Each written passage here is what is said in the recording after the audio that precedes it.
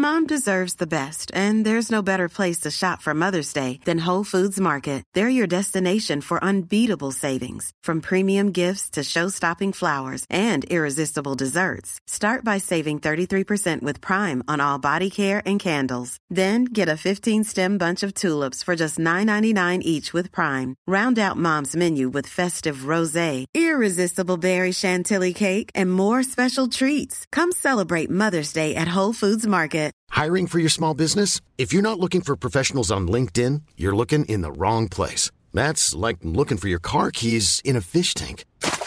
LinkedIn helps you hire professionals you can't find anywhere else, even those who aren't actively searching for a new job but might be open to the perfect role. In a given month, over 70% of LinkedIn users don't even visit other leading job sites. So start looking in the right place. With LinkedIn, you can hire professionals like a professional. Post your free job on linkedin.com/people today. Ready to pop the question? The jewelers at BlueNile.com have got sparkle down to a science with beautiful lab-grown diamonds worthy of your most brilliant moments. Their lab-grown diamonds are independently graded and guaranteed identical to natural diamonds, and they're ready to ship to your door. Go to BlueNile.com and use promo code LISTEN to get $50 off your purchase of $500 or more. That's code LISTEN at BlueNile.com for $50 off. BlueNile.com, code LISTEN. Burrow is a furniture company known for timeless design and thoughtful construction, and free shipping, and that extends to their outdoor collection. Their outdoor furniture is built to withstand the elements, featuring rust-proof stainless steel hardware, weather-ready teak, and quick-dry foam cushions. For Memorial Day, get 15% off your Burrow purchase at burrow.com/ACAST and up to 25% off outdoor. That's up to 25% off outdoor furniture at burrow.com/ACAST. Hey, it's Danny Pellegrino from Everything Iconic. Ready to upgrade your style game without blowing your budget? Check out Quince. They've got all the good stuff, shirts and polos, activewear, and fine leather goods, all at 50 to 80% less than other high-end brands. And the best part? They're all about safe, ethical, and responsible manufacturing. Get that luxury vibe without the luxury price tag. Hit up quince.com/upgrade for free shipping and 365-day returns on your next order. That's quince.com/upgrade.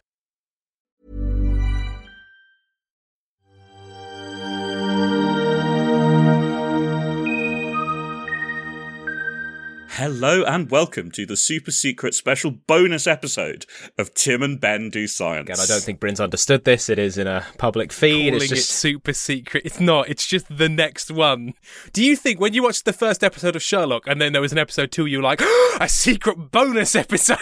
Yeah, it gets even more secret. By the finale of any season, Bryn thinks he's the only one. I've decided to call it that because I'm having fun and you guys can't stop me. It's true, we can't. He can't. He's physically in a different place to us. We'd love to, but we simply can't stop him. Today we are talking about episode 62 of Stellar Firma. We've done 3 different Tim and Ben Do Science episodes now. We discussed many topics within and around science and how we have used, abused, or completely ignored them in Stellar Firma. Oh, yes. And we've come back for this very special episode because Tim and Ben decided to come into my house, come into my own home. With our dirty shoes of knowledge. Get him up on the terminal and insult him. Canonise me within the podcast as an angry man with glasses, shaking my head at them, and I've decided that this hubris can only be rewarded with me actually shaking my head angrily at them in real life and questioning them about everything they said in this episode. And friends, he is wearing his glasses. Reader, I saw them shake. So, as an incredibly rapid recap, hello, my name is Bryn. I am part of Rustical Gaming along with Ben, and I have been asked to do Tim and Ben Do Science episodes for Stellar Firma at the end of each season because of my degrees in applied maths and theoretical physics. My master's dissertation was indeed on black holes, and I consider them in some senses my specialist subject. We've had 3 science specials. We have left the score is 1 special each. The points are pretty even between Tim and Ben here, but we haven't decided the final contest because it will all be based on just how much they annoy me during this, our final super secret special bonus episode. Congratulations, Ben. In which case, I think it's in the bag, yeah. Adore that we made the same joke at the same time. You know what? I actually won a prize from the Stuttgart Institute of All Science for most enthusiastically wrong, so I am very confident here. There we go. Now, in episode 62, Trexel claims that science cannot know everything. True. And I, as the resident science man here at Stellar Firma, the podcast, not, the in-character company, would like to dispute that, which is that science can eventually, we hope, provide the answers to everything. That's a lot of caveats. I mean, that is, come on that now. Is not, I'm going to take away your biology point. So, the first claim in episode 62 is that messing around with gravity causes issues with time. And in fact, the very brief itself in this episode was that the black holes are causing time pockets of unstable time. Yes. And we're going to here accept that premise. It's not completely accurate. Can I show you my working for me saying that? Because I appreciate pockets. Bit of a tricky idea to observe time in pockets. Well, to be fair, Tim, I don't think this is your working. I think this is the brief givers. Oh, is it? We've been set up with a... Well, it's something I would fully agree with for one fact I know. And if I've got a fact, I have to share it. It is my curse upon this earth. Which is when they are doing SatNav, which basically involves the difference of times between clocks in, it's called relies on knowing the time at various places. Yep. One of those places is on a satellite. And when they first did it, it was all vastly wrong because they haven't accounted for the fact that I think it was something to do with the gravity at one point on a satellite and the gravity on Earth when you're doing it were different to the point that the speed of time was slightly different and therefore the clocks were desyncing and you had to account for the difference in gravity because of its effect on time. I think something like that. Bryn, did any of that even sound like correct. The truth? Yeah, GPS works on exchanging signals with satellites. The signals are essentially time codes. The time codes have to be incredibly precise to accurately place where the receiver is.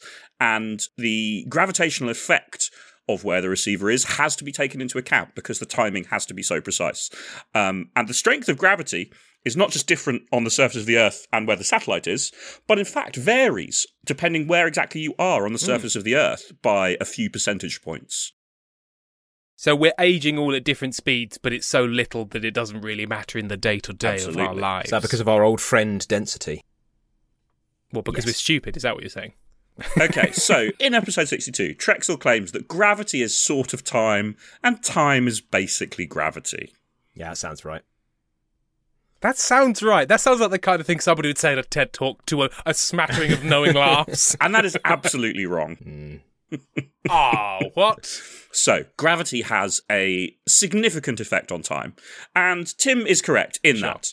Well, let's delve a little bit into the history of gravity. So, our understanding of gravity as a scientific construct and the mathematics behind it, not the fact that we observe that gravity is a thing that exists, dates back to primarily Isaac Newton, although there were plenty of other scientists before him who laid the foundations for his work, such as Galileo, and he's not even the only one. So Newton was the one who laid the mathematical understanding of the laws of gravity as they apply to us. And our understanding of the universe followed the laws that Newton laid down for a great many times. We discussed way back in Tim and Ben Do Science number 1, how science is a method of understanding the universe and essentially a form of model, and we apply the results of that model and see how accurate they are. And the Newtonian model is pretty accurate in everyday situations. But as we approach the 20th century, we start to discover more and more situations where the Newtonian model was a little bit inaccurate. And this has led to the explosion in 20th century physics, primarily in the quantum area of study, which is the study of the very small, the subatomic, and the cosmological area of study, which is the study of the very big. Enter Andrew Einstein. So, the Newtonian physics breaks down when things are very heavy, very big, very small, or very fast. Those are the key things that can cause the Newtonian models of physics to stop working to an acceptable degree of accuracy. So is Newtonian physics what we call today a basic bitch? I mean, it loves pumpkin spice latte. And Ben has correctly identified one of the key figures in revolutionizing our understanding of gravity specifically. Was indeed Mr. Albert Einstein. Isaac Einstein. Dr. Albert Einstein, Professor Albert Einstein. I think it's Antonio Einstein. Yeah. I imagine he had many titles within his life. Gonna run out of A names soon, but I'm gonna keep going. I believe in myself. And Einstein formulated both the special theory of relativity and the general theory of relativity. So, my first question. Do you know what topic, essentially, the special theory of relativity is on, and what topic the general theory of relativity is on? I've listed 4 ways Newtonian physics breaks down, and basically, the special theory applies to one of them, and the general theory applies to one of them. Right. I think special theory of relativity is when it's your birthday. Yes, well, the general theory, if it's speed. So fast, when things are very, very fast. Yes, I think, because that's the one where it's like the faster the speed of light you go, the more time slows down. Special is when you're very, very small. Or, indeed, when you're very, very big. Or, indeed, when you're very, very dense. Right, okay. No, fair enough, then. So, the special theory of relativity is about high speeds. Oh, no! That was we eliminated the best one. Yeah, that was the special, I'm afraid. And I am going to give a point to Ben here, because he has correctly identified that the theory of travelling at high speed, when you're close to the speed of light, time slows down, and indeed, space contracts. So travelling at high speed causes effects on space-time. So, just actually, and this is more me like, so is the general theory is E equal MC squared, right? Or is that special? E equals MC squared is a subset of part of the equation that applies to cases in the special under the special right, theory so of that relativity. is the one that's about not even all of it, cases. So when people say the theory of relativity is E equals MC squared, what they're essentially saying is beep, because they've actually conveyed no information of use. Well, it's definitely one of those things where I didn't think that Einstein said, I've got my theory, and it's just on a piece of paper. It's just E equals MC squared. He's like, what do you make of that? He had E equals MC, and he was sitting there with a piece of chalk, just going, how do I finish off this theory? Squared. Yeah. So one of the outcomes of the special theory of relativity is that mass is another form of energy. So up to that point, our understanding of energy was it came in various forms, stuff like kinetic, electrical, blah, blah, blah. Sexual. One of the consequence of Einstein's special theory of relativity, that mass itself is a form of energy. Mm-hmm. And that the key thing is the reason one can, an object that has mass, that when you're talking about the theory of special relativity, you refer to as a massive object, which is misleading because massive just big. In this case means has mass as opposed to almost has zero mass, can never reach the speed of light, because that as you increase the energy towards that object, more and more energy goes into increasing the mass of the object, and less goes into increasing the kinetic energy, i.e. the velocity of the object. So E equals mc squared is an object at rest, how much mass energy it contains, where c is the speed of light, m is the mass of the object, and E is that energy. So an object at rest has a mass energy of E equals mc squared. But the real useful equation is how you then apply that as an object starts to move. And so it's really about how the energy divides between the speed of the object and the mass of the object as its speed continues to increase. So it's energy equals mass times the universal constant, which is the speed of light squared? Yes. Okay. I said that as if I understood what that therefore means, but I just feel better about myself. You've successfully identified what the letters C are. Is. Yeah. Yeah. And that's, to be honest, in day-to-day, that's more than I need. I mean, that's all you need. That's the kind of knowledge you pick up by playing Elite Dangerous, right? Because they will measure distance in C, won't they? Because it's light second, I think. Effectively, yeah. C is the distance light travels in a single second. When I'm playing Elite Dangerous, it feels like a light year, because that game is very slowly paced. Oof. Oh, it is. It is. Not getting up from that one, are they? Take that, Frontier Developments. Oof. Okay, so that's the theory of special relativity. Special Bryn Monroe moving on noise. Absolutely. But we're not really concerned with that in episode 62, because episode 62 is mostly about black holes and gravity. And that brings us on to the general theory of relativity. So, special relativity is the effect on space-time of an object travelling very fast. General relativity is the effect on space-time of an object being very massive. And we're moving back here to the conventional understanding of the word massive, being big and chunky and heavy. Yeah. So one of the things early on in the episode is we have to fix the time dilation of... Yep. Oh, I've definitely heard that phrase used, but... caused by the well, this is my question. So, what he do we can't even say it, Tim. It's so unscientific, he can't even say it. What do we understand by the phrase time dilation, and what can cause time dilation? It's the experience of time from our perspective becoming longer. I mean, that's it. Like, fundamentally, like a second from our perspective, like obviously from our perspective, a second is always a second, but from the perspective of an observer, yes, it is more than a second. It's where the relativity comes in. Absolutely. So, point to Ben. Time dilation, time slowing down. It's when your experience of a second actually takes longer to an outside observer. What two things can cause time dilation? Speed. That is the first one, yeah. If you're travelling very fast, time will dilate. And I'm going to say, weirdly, size? Gravity. Gravity. Yes. Size of gravity? You actually explained this in a real case study, Tim. Oh, did I? The whole sat-nav thing, because it was gravity affecting the time. Oh, bums. I should have had these 2 beers. I've forgotten the fact even I knew 10 seconds ago. So, if you are close to an object that exerts a strong force of gravity, time is dilated. So, in fact, from the perspective of an outside observer in interstellar space, the entirety of human existence happens in a dilated time frame, because the perspective of a second to someone floating out in interstellar space far away from any sources of gravity would in fact be that the time is progressing slower for all of those of us here on the surface of the Earth. So is time and the speed of light intrinsically linked because we observe things sort of related to the speed of light, and time is basically the difference between those perceptions? Because, like, time isn't a thing. Like, time is like the result of some things, and we perceive it as time passing, say. So is it like... but then time, perspective, but then time can't go time. backwards. So time sort of has to be a thing because we know backwards time travel isn't possible. So it sort of is a thing. But like, if time travel is if you're perceiving time differently because all the light's falling into a black hole, so you can't. So like that's what's messing with the constant beep.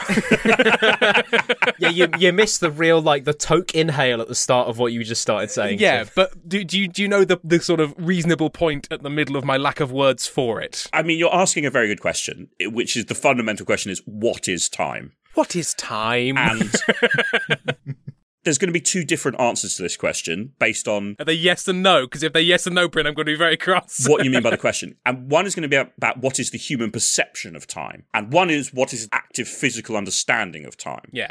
And human perception is philosophy, potentially psychology, maybe even biology.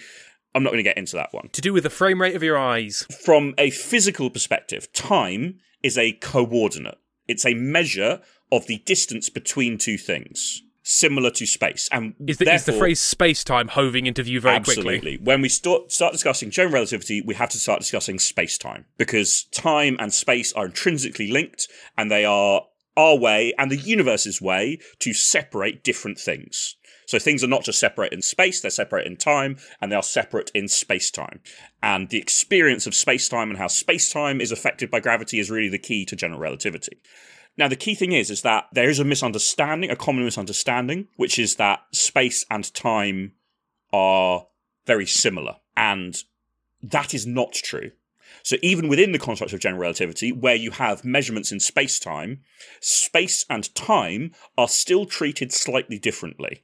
And I could go very deep into the mathematics here, and essentially, mathematically speaking, the key difference is when you're doing 4-dimensional mathematics, space dimensions... I'm sorry, what did you just say? 4-dimensional mathematics? Yes, you have to calculate 4-dimensional mathematics because when you're dealing with gravity, you are calculating how it affects space and how it affects time, and that change is consistent across space and time. So you deal with 4-dimensional quantities. You are calculating the difference in both space and time between events and how those are affected by the gravitational field. Fundamentally, It's about, you know, when people say it's about the journey, not the destination, they're idiots because the journey is the destination.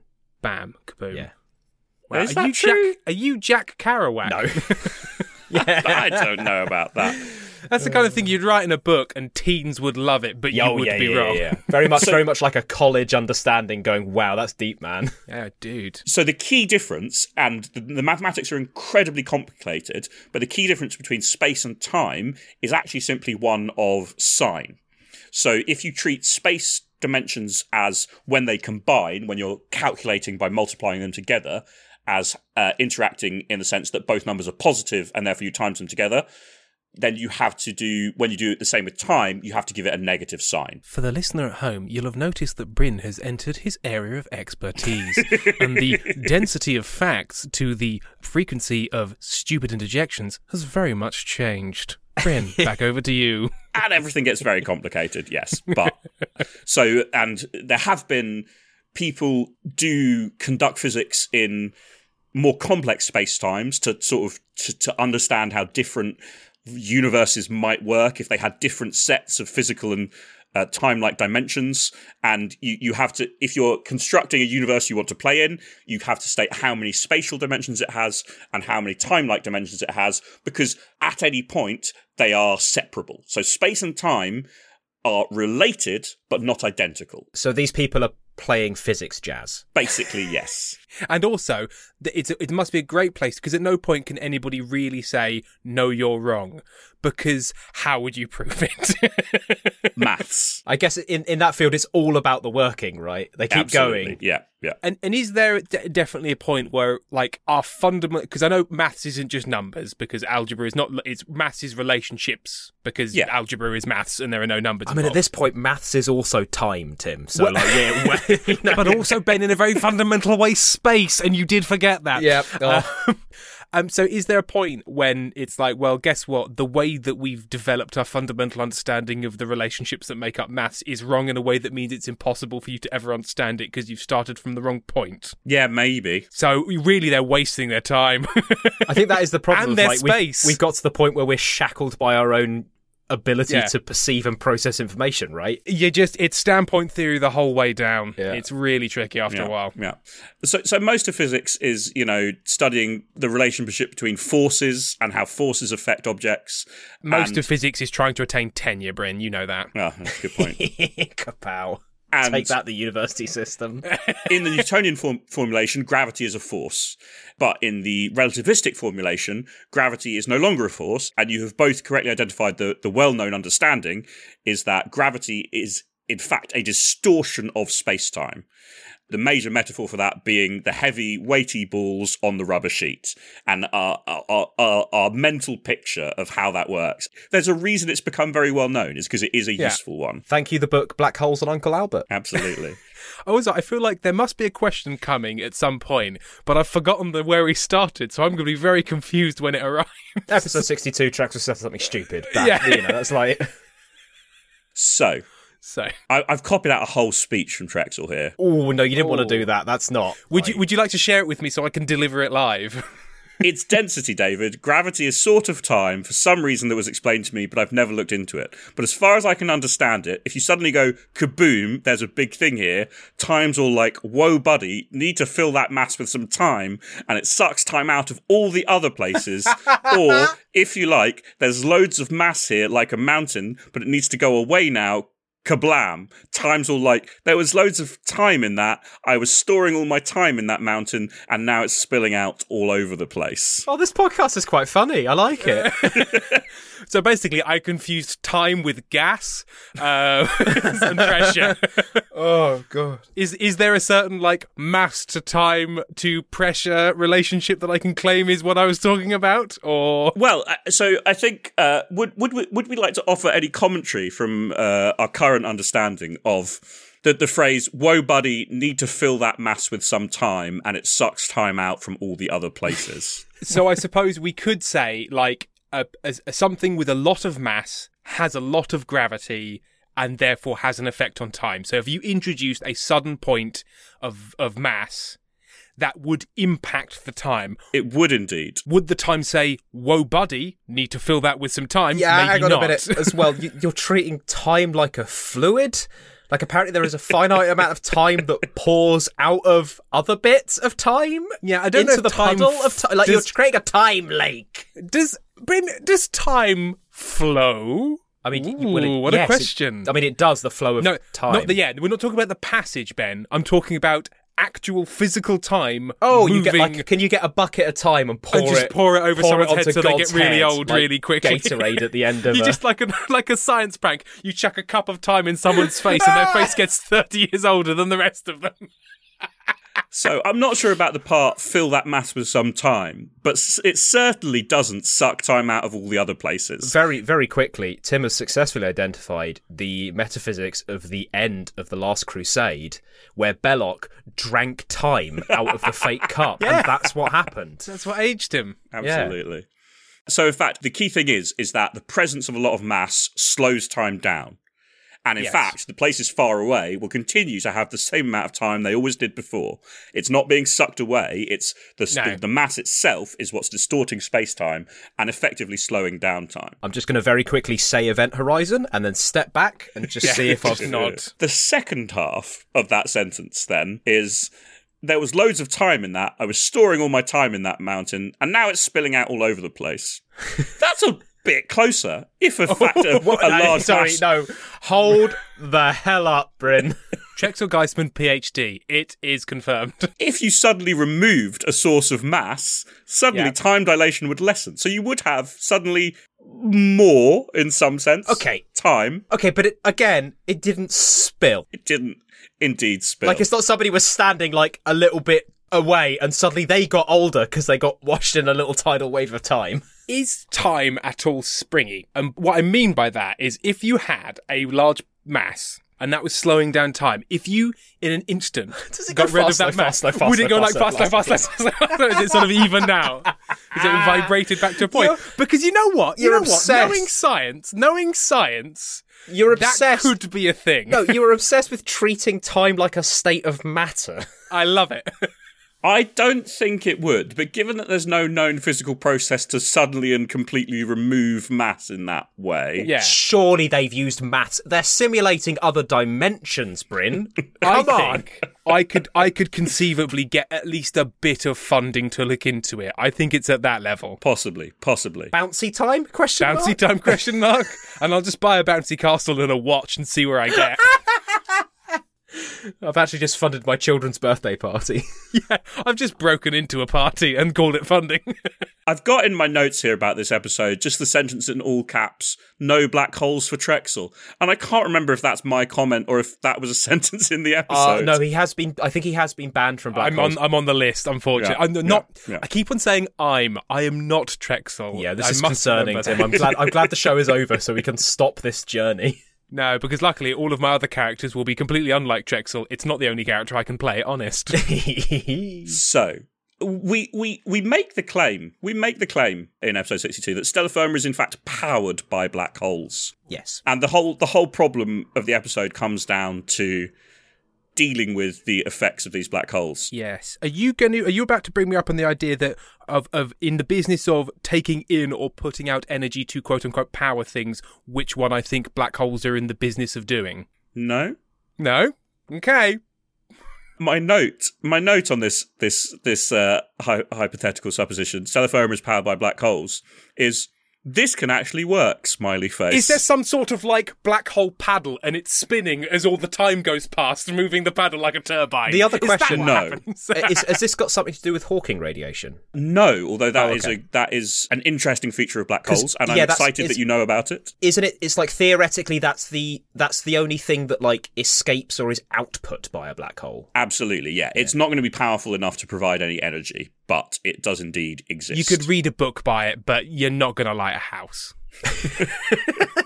You could read A Brief History of Time, ironically. You could. Yeah. But nobody ever has. Everyone's bought it, no one's read it. Not even Steve. So, the key thing now, as I've said, so the effect of a black hole at the centre of Stellar Firma is a space station, I think. Look, we never really, it might be an Omicron. Who knows? Absolutely. Who can say?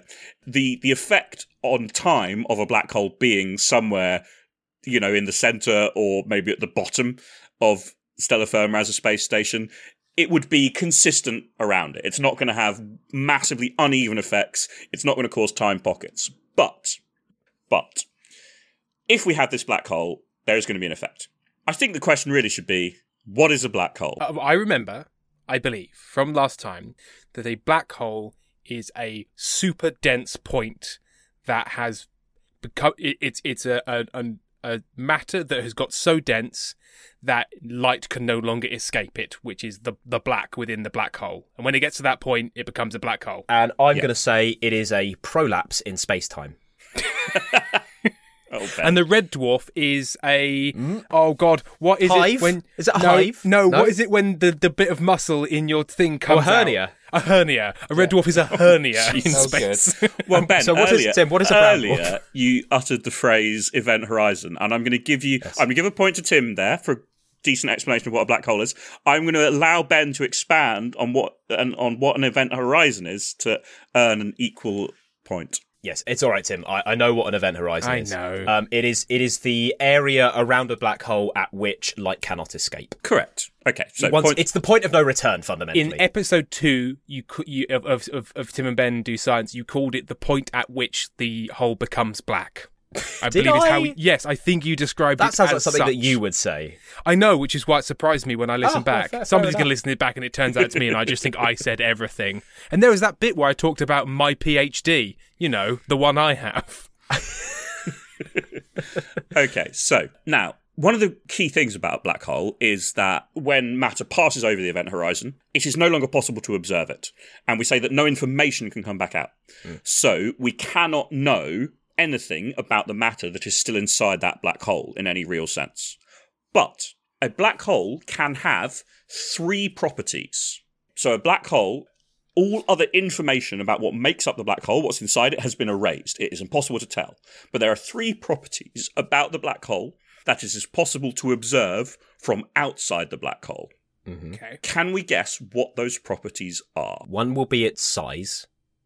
What do you mean by its size? Well, the diameter of the event horizon. Well, I would say then more accurately, its mass. So you don't know what's going on with it, but you know how much stuff has gone in, because the more stuff that goes in, the more dense it is, the larger it becomes. So you can work it out from that, surely. I'm going to give the point to Tim there. So This is unacceptable. Its effect on other things around it, one of the key thing is its mass. And there is a sense in which you're right, Ben, in that the size, the shape of the event horizon, it's actually very difficult to observe that. It's difficult to tell from outside exactly where the event horizon is. What you have to do is work out what its effect on everything around it is. Yeah, it's because space is From quite that, dark. work isn't out it? its mass. Space, And even then with there a is big torch. the Schwarzschild equation will calculate from its mass what the radius of the event horizon is. So its mass is the first, and it's the easiest and it's the key one. And most black holes, as far as we know, only have this single property. They have a mass. Because the other 2 are rarer. But there are 2 other properties a black hole can have, which Well, I can have guess- an effect on the things around it. Well, I guess one would be its... I actually don't know the word for this, but it's like radiance, right? Because I said that like Hawking radiation is a thing that can be observed out of a black hole. So it's an observable property of a black hole? It is, yes. Once again, however, it is entirely dependent on the mass of the black hole. Oh, okay. Black holes very gradually, as the Hawking radiation leaks out of them.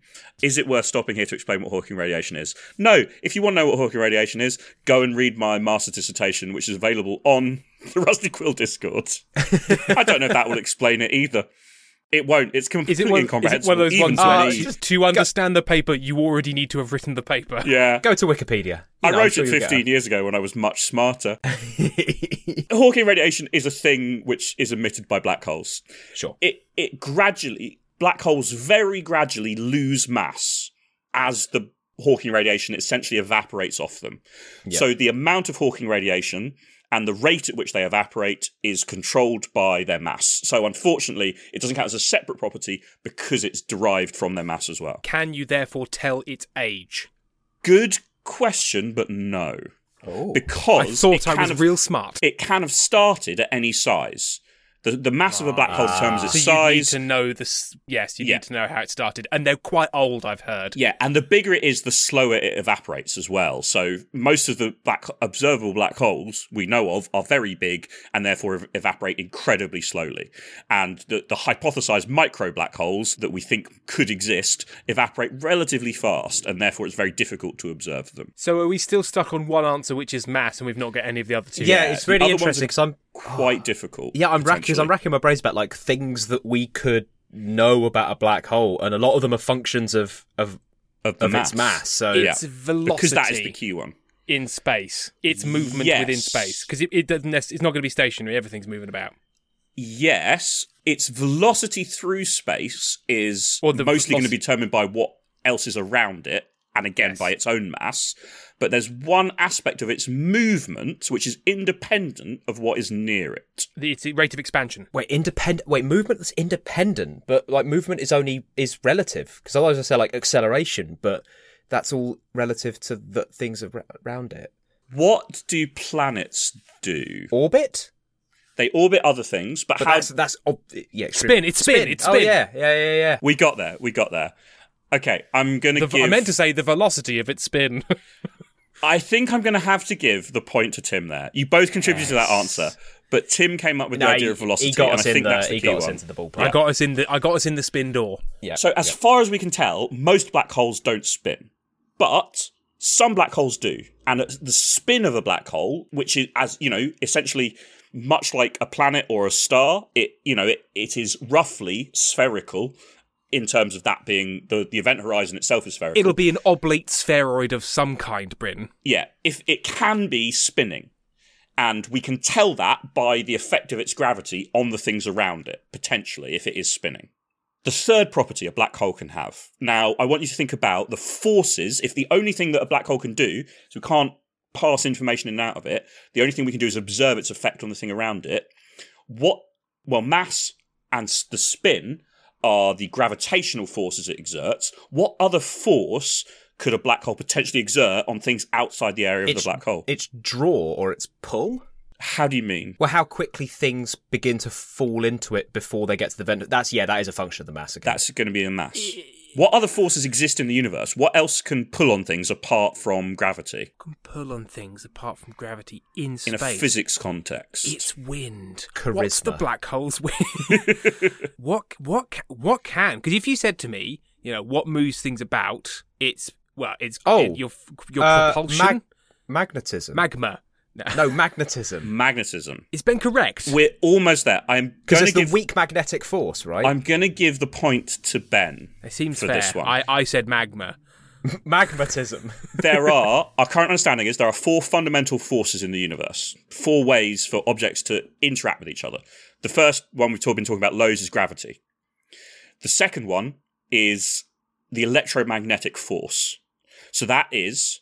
magnets are a part of it, but the much more common expression is charge. So if we remember back to physical chemistry, atoms, protons, electrons. Protons are positive, electrons are negative. They have an effect on each other. So electrically charged objects. Static electricity is a good example of that, where it charges objects and they can attract each other or repel each other. Now, we more commonly see that as magnetism because magnets pull on each other, but really that is an outgrowth of magnetic charge is an outgrowth of electrical charge, essentially. Which is why motors are magnets spinning at each other. Yeah. Sorry, generators are magnets spinning at each other, rather. Yeah, basically. So the 3 properties a black hole can have are its mass, its spin, and its charge. Because it can pull on stuff gravitationally, but it can potentially also pull on stuff electrically. Oh, is this how we're getting back round to the idea that a black hole could power something because it has a charge? Ooh. Because if it has a charge... then it would be pretty tricky to stick the wires in, but you could... Well, no, you're not going to stick wires in. So, no, the wires have been sucked beyond the event horizon and have become noodly. I believe it is extremely rare for a black hole to have a charge, because most matter is not charged, and therefore, if it pulls in matter from the rest of the universe, it's never going to acquire one. So I think the charge of the black hole is more or less theoretical. But... if a spinning black hole had a charge, that could potentially create electric current if you could just put electric wires near it, and it would essentially act like its own generator. I hadn't thought of that, but I guess that's possible. Wow. How the worm has turned, Bryn. Well done, Tim. That is definitely a point for Tim. Thank you. Thank you so much. I've never been prouder of myself. I'm not even mad. That was, So, the commonly accepted method, and given that spinning black holes seem to exist relatively frequently, if not quite as frequently as non-spinning black holes, the commonly accepted method to extract energy from a black hole is, if you, say, fly your spaceship near the black hole, and as you're passing the black hole, you toss a huge block of garbage into the black hole. As you leave the area close to the black hole, you will, without doing anything else, just by tossing away your garbage, have gained speed. Yes. In the same way that if you were holding a ball in space and you chucked it away from you, you would gain speed. No, more than that. More than that. Well, because otherwise you'd toss your garbage away anywhere in space and it would be fine. That's a very good point. And then it would just be like, yeah, Bryn, obviously. And then we would just like punch you in the face and break your glasses for being a nerd. And you're essentially stealing momentum from the black hole. And if you do this, the black hole will gradually slow down the rate at which it spins. But this is a well-understood property of spinning black holes, because the distortion of space-time around a spinning black hole is slightly different from the distortion of space-time around a stationary black hole. And it creates an area of very weird space-time in a small kind of pocket. It's an oblate spheroid. So if the event horizon of the black hole is going to be more or less completely spherical, the weird space-time, if the faster the black hole is spinning, will get squashed at the axis and elongate around the equator of spin. So you have to do it in this weird area of space-time, which I think is, I want to call it the ergosphere, and I can't remember. God, it's been too long since I read up about spinning black holes, but hey. So is this in any way related? Because obviously we're dealing in like a hyper-specific, this only happens in a weird special place around black holes. But given that we're talking about going past and sort of like using its is it in any way related to the idea of like when you slingshot yourself around mass to gain speed? A little bit. That process is just, you let gravity pull you in, and then you've gained speed from that, and then because you exit at a slightly different angle, you don't lose as much speed as you gained. But I guess it's similar in a sense. But I suppose it's only similar in the sense that you're exchanging forces with each other. Yeah, which is how everything works. This relies on the very that. specific weird effects on space-time of a spinning black hole, and this idea that if you chuck something into the black hole, you go faster than you otherwise would, and the black hole slows down slightly. But would you have to be so close that you couldn't escape? No. So it's very crucial that this ergosphere extends outside the radius of the event horizon. There you go. It's the first question you have to ask yourself when you're going out for a night out. Is the ergosphere beyond the event horizon? And if you don't ask yourself that, you're just asking for trouble. You are very much asking for trouble. You've been elongated to an infinite length and compressed into an infinite point. But you do get to meet God, who is in the middle of a black hole. Bryn confirmed. That's that God particle that Bryn loves talking about so much. I looked that up. Can I start to take points away from Tim again? No. I'm actually going to support you here. I looked up a little while ago, and the guy that was talking about that, to be fair, it's a shortening of the phrase, that goddamn particle. Because they couldn't find it. Yep. Yeah. So to be fair, the guy who named it wasn't being a ding-dong. Yeah. And was like, they've listened to it. But then he did do another book that used the same title, thus compounding his mistake and taking away all of the points he got for actually not calling it the God particle, really. Okay. I've angered Bryn. Well, in our episode 62, which is what we're still talking about, nominally, we've got these time pockets of messed up time, because we're apparently, when we're stealing energy from the black hole, which I assume is due to this ergosphere transference. It's what I was referring to when I mentioned it. Perhaps the garbage is being flung out of the black hole with a little pocket of weird space-time around it. Who can say? Trexel's proposed solution to this problem, as part of the consultancy, is to simply put another black hole on one side of the stellar firma, probably space station. Yes. balance it out. Which he claims will suck the time bubbles out. Is there now? This is a completely separate question, but one I'd love to ask. And what is this? What is this podcast if not a completely separate question that uses some of the same words? So if you have a black hole and then you have another black hole far enough away that they don't, I was about to use the phrase suck each other off, but that's not the phrase I mean to say. It's lad science. Also, Tim, are you going to try and invent a black hole railgun? Sort of. But like, is there a theoretical point at which the black holes are far enough away from each other that they don't fall into each other? Maybe they're orbiting each other. Absolutely. So you have like two black holes. And then you have a point in the middle of those two terrifying forces at which it is actually all fine and normal because the power of one and the power of the other have cancelled itself out at that point. Tim, I think you're talking about a really difficult Lagrange point. Ooh, Ben. Ben. Lagrange Ben, point. hey, Ben, follow that up with an explanation, why don't you? Yes, so a Lagrange point is a point where, and like obviously it's mainly a sci-fi thing, but it's associated with ideas of FTL. It's like a point where things will float like in a fixed point within a system, I think, because like the gravitational forces are acting in balance, so that you kind of like, it's a place where you could literally just like float in space. It's where the pivot would be. If the forces were all bars, it's where the pivot would be. Definitely giving a point to Ben there. Very sexy use of the phrase Lagrange point, and it's correctly. Good stuff. Correctly. So, Tim, the answer to your question is yes, and Ben, you would probably call that Lagrange and I stole point. Tim's point. I should have never brought it up. So, this is a common misunderstanding of black holes. Black holes are not magic.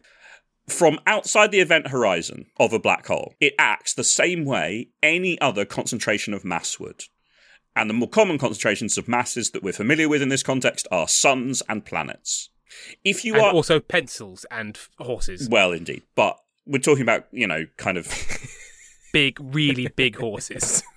Massive horses. A black hole is not going to suck anything in if it is where something was before.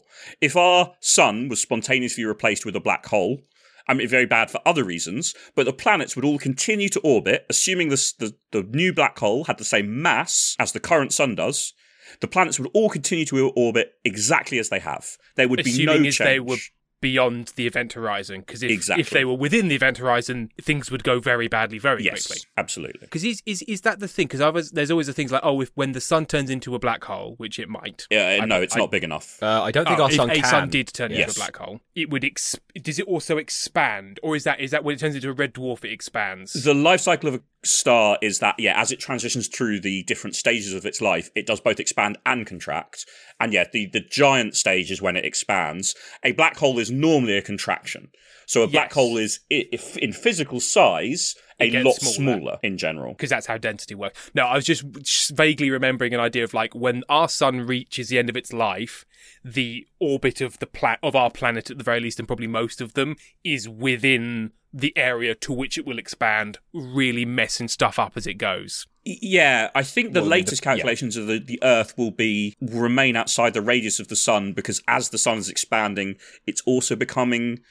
It's actually bleeding off mass slightly, and so it will actually have a slightly lesser gravitational effect. And like a slow punctured balloon. Yes, so the current radius of the orbit the Earth is on will be inside the sun when it's in its giant phase, but as it gets there, the Earth will actually move slightly further away from the sun. Oh, it scoots at the away. Time because of all the various effects that happen.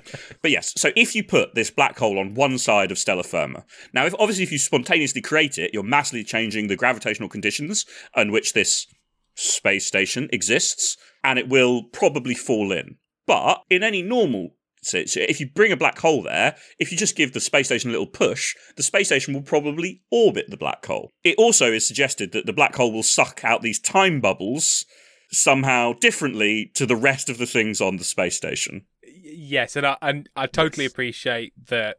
That's bollocks. It's because the space time. That is, to be fair, Ben does make a very valid point that it is the space time. So, well, I believe that even at the time in the episode, David Seven objects to this plan on moral grounds. Now, whether his objection is justified or not, he claims that putting a black hole on one side of the station will probably cause stellar firma to fall into the black hole. Yeah, they've got a point, right?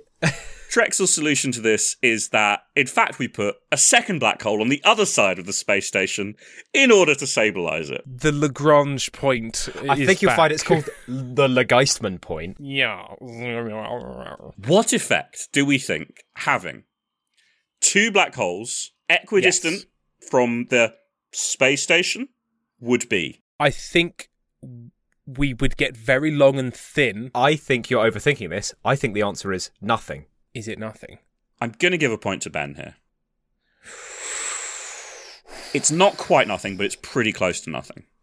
So, firstly, yeah, if you've got two identical black holes equidistant from where you are, almost all the effect of the two of them is going to be completely cancelled out.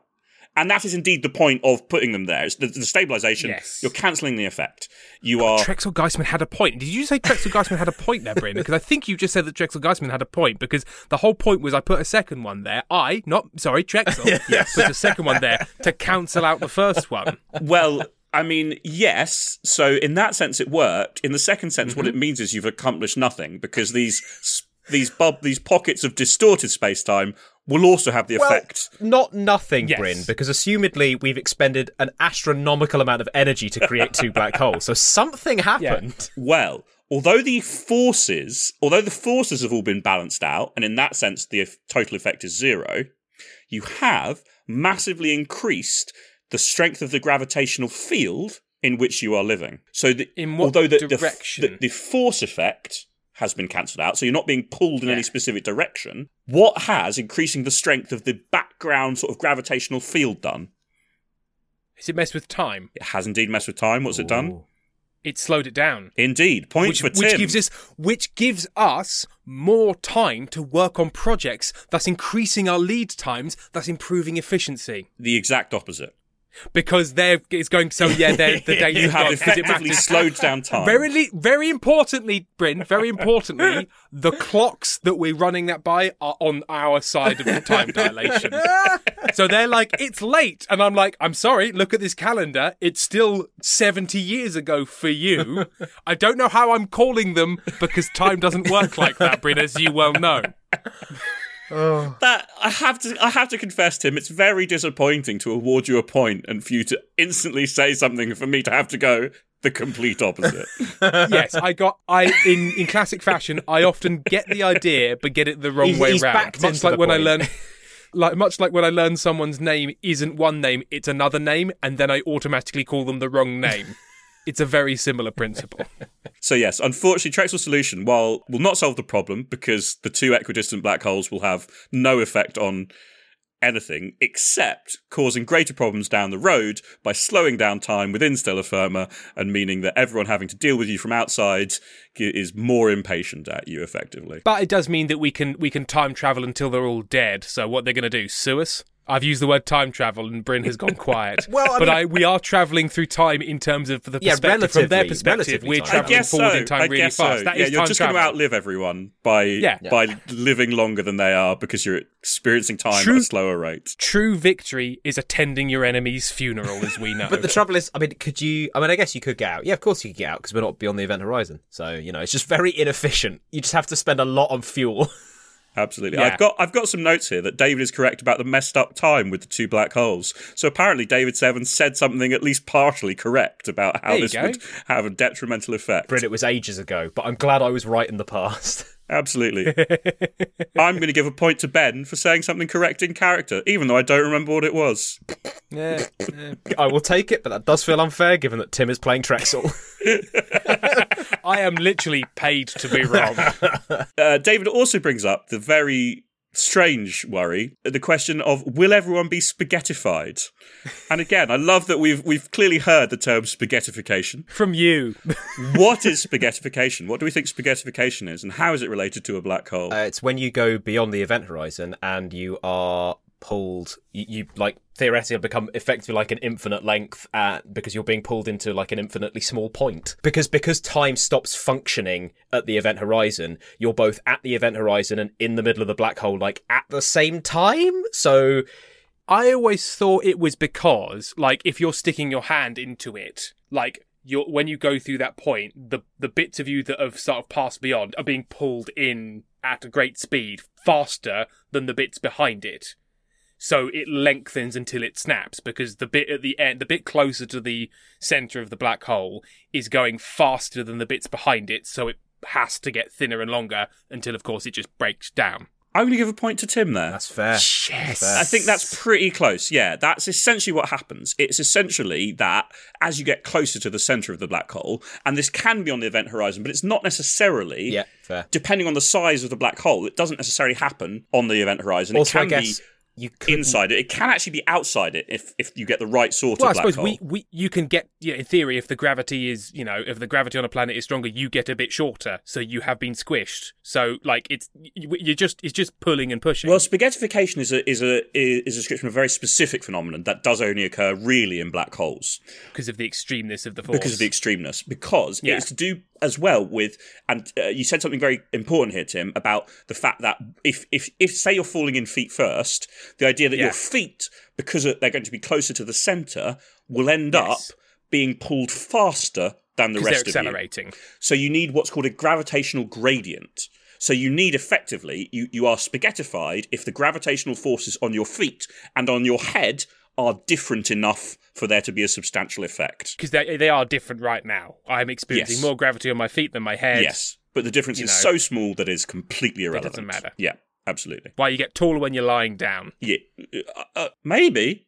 Yeah, Because your head is not being pulled towards your feet, your body is being pulled. But that's compression, not yeah. spaghettification. That's just to do with like things squishing due to. No, but then you get. But spaghettification is due to acceleration and the great right, like. Yeah, and you're decelerating against the floor. But so the compression would happen even if the force on your head and your toes were identical, as long as it was downwards. Yeah. Whereas spaghettification is very specifically a different force on your head and your toes. I withdraw my point, Your Honour, although I did enjoy the fact that I got to say standing on the floor is decelerating against the floor, because that is true, I believe. That is accurate. You are constantly decelerating against the floor. Effectively, yeah. And I just like to be right in some form. Yeah. And spaghettification, you get stretched out, you get long and thin, and you are fundamentally ripped apart by gravitational tidal forces because the pull on your feet is so much stronger than the pull on your head. And so one thing to remember is if you're ever falling into a black hole, try and fall in sideways. Yeah. Well, I mean, what? So you can enjoy the right side of your brain being torn Yeah, I was apart going from to the say, left side of your definitely brain. fall in head first because you'll get killed more quickly. Well, I mean, depending on the size of the black hole, the spaghettification effect may or may not That's be a enough to kill lasagnification. you. I mean, if you're falling into a black hole, obviously you've got bigger concerns, Yeah. probably. I mean, hey, you might travel to another dimension. We don't know. Absolutely. But if you want to You give will yourself... be dead when you get You'll there. probably be dead when But you get there.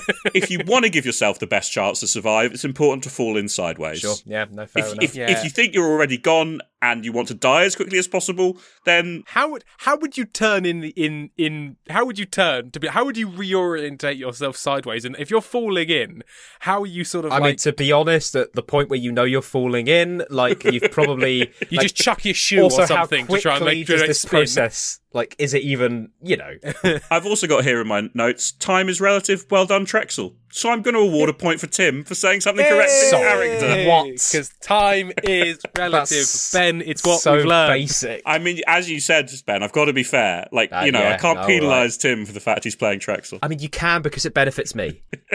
The time is relative. The sun is hot. The son is doomed to repeat the mistakes of the father. These are all fundamental things that we know, Ben. Good stuff. Good, yes, good. And I'm going to award another point for Ben for correctly just pointing out when Trexel starts describing the shape of something that's a cuboid, not a cube, because that's also in my notes here. Good stuff. I love we're getting retroactive points. Hells, why not? Well, we're close. I think we're close to finishing here because the eventual solution actually is once we've realised that the dual black holes won't work, is we create a time annex to store the messed up time pockets, and we build time robots out of. Oh yes, this is the thing. This is the thing specifically that we invented to annoy him. Countdownium.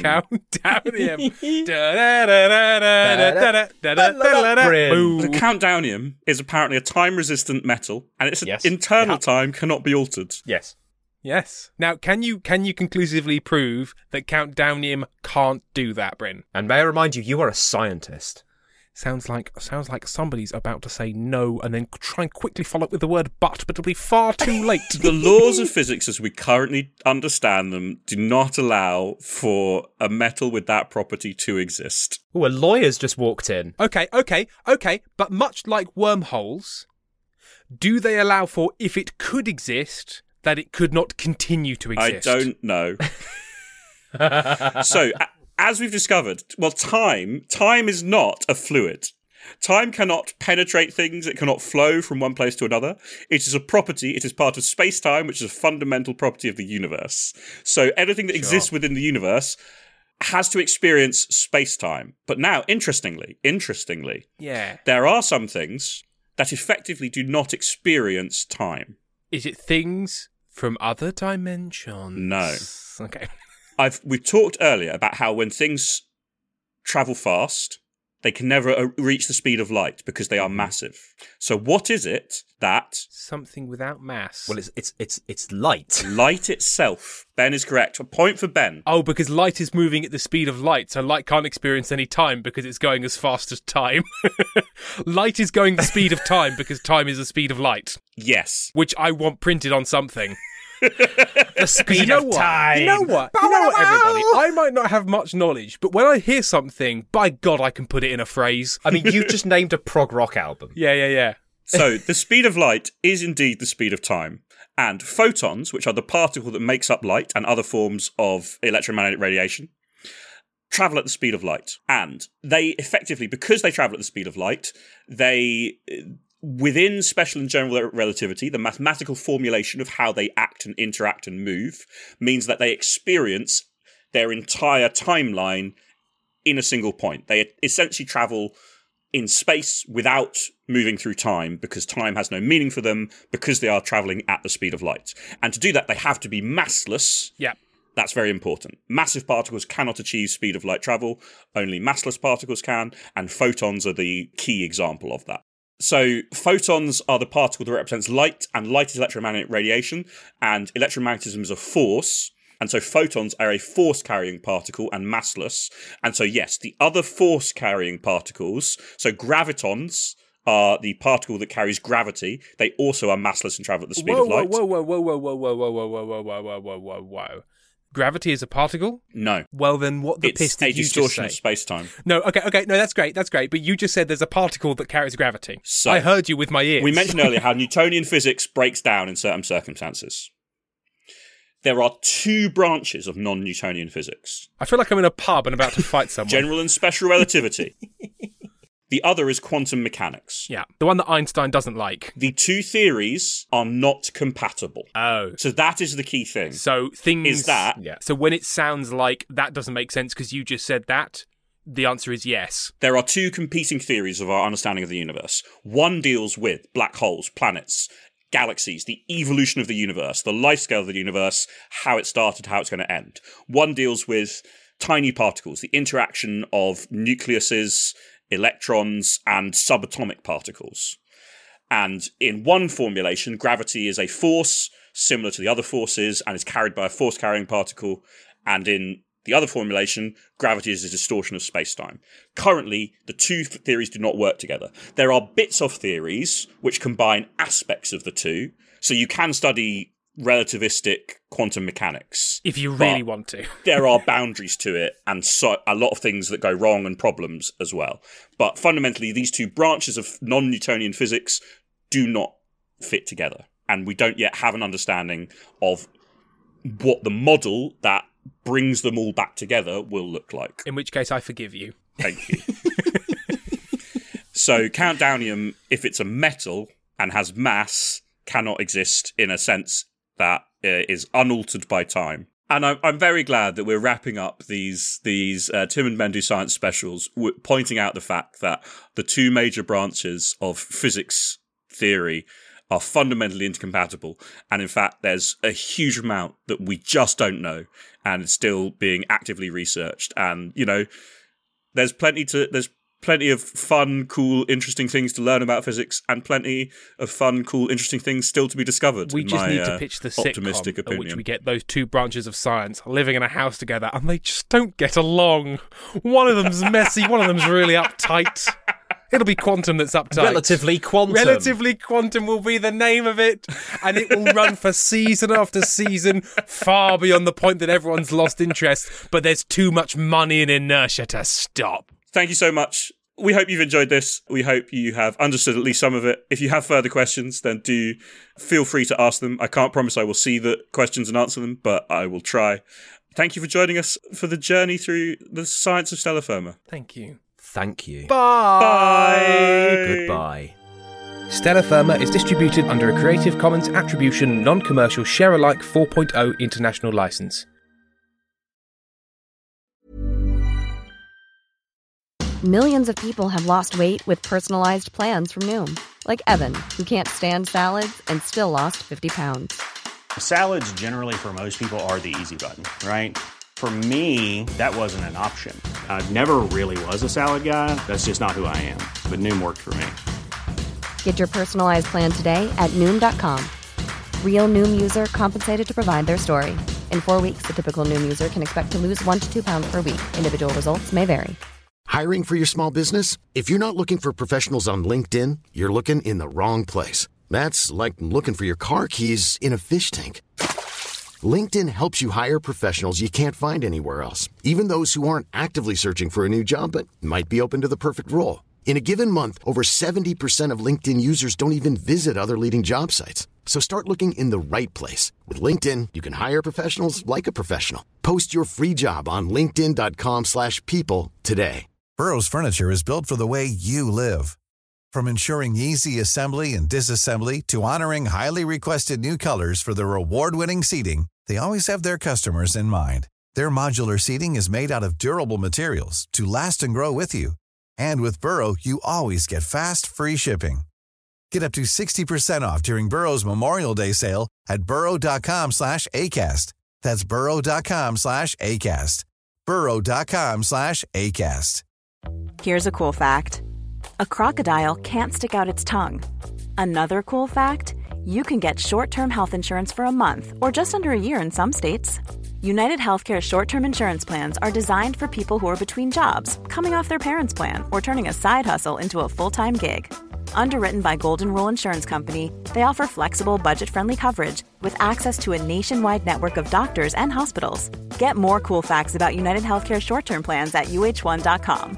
If you thought the only way to get a more defined jawline with natural-looking results was through surgery, think again. Juvederm Volux XC is a non-surgical injectable gel filler that improves moderate to severe loss of jawline definition and can help you achieve natural-looking results with little downtime. Even better, this improved definition lasts up to 1 year with optimal treatment. No maintenance required. Improve jawline definition for a smooth, sculpted look with Juvederm Volux XC. For important safety information and to find a licensed specialist, visit Juvederm.com. That's JUVEDERM.com. Not for people with severe allergic reactions, allergies to lidocaine, or the proteins used in Juvederm. Common side effects include injection site redness, swelling, pain, tenderness, firmness, lumps, bumps, bruising, discoloration, or itching. There's a risk of unintentional injection into a blood vessel, which can cause vision abnormalities, blindness, stroke, temporary scabs, or scarring. Talk to a licensed specialist to find out if it's right for you.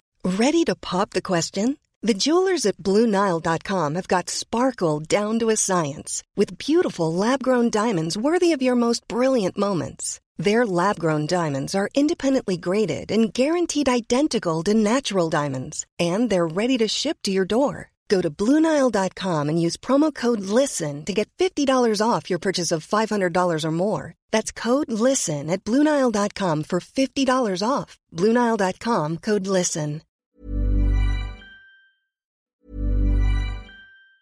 Mom deserves the best, and there's no better place to shop for Mother's Day than Whole Foods Market. They're your destination for unbeatable savings, from premium gifts to show-stopping flowers and irresistible desserts. Start by saving 33% with Prime on all body care and candles. Then get a 15-stem bunch of tulips for just $9.99 each with Prime. Round out Mom's menu with festive rosé, irresistible berry chantilly cake, and more special treats. Come celebrate Mother's Day at Whole Foods Market. Hi, this is Craig Robinson from Ways to Win, and support for this podcast comes from Invesco QQQ, the official ETF of the NCAA. The future isn't scary. Not realizing its potential, however, could be. Just like on the recruiting trail, I've seen potential come in many forms as a coach. Learn more at Invesco.com/QQQ. Let's rethink possibility. Invesco Distributors, Inc. Want flexibility? Take yoga. Want flexibility with your health insurance? Check out United Healthcare Insurance Plans. Underwritten by Golden Rule Insurance Company, they offer flexible, budget-friendly medical, dental, and vision coverage that may be right for you. More at UH1.com. Planning for your next trip? Elevate your travel style with Quince. Quince has all the jet-setting essentials you'll want for your next getaway, like European linen, premium luggage options, buttery soft Italian leather bags, and so much more. And it's all priced at 50 to 80% less than similar brands. Plus, Quince only works with factories that use safe and ethical manufacturing practices. Pack your bags with high-quality essentials you'll be wearing for vacations to come with Quince. Go to quince.com/trip for free shipping and 365-day returns.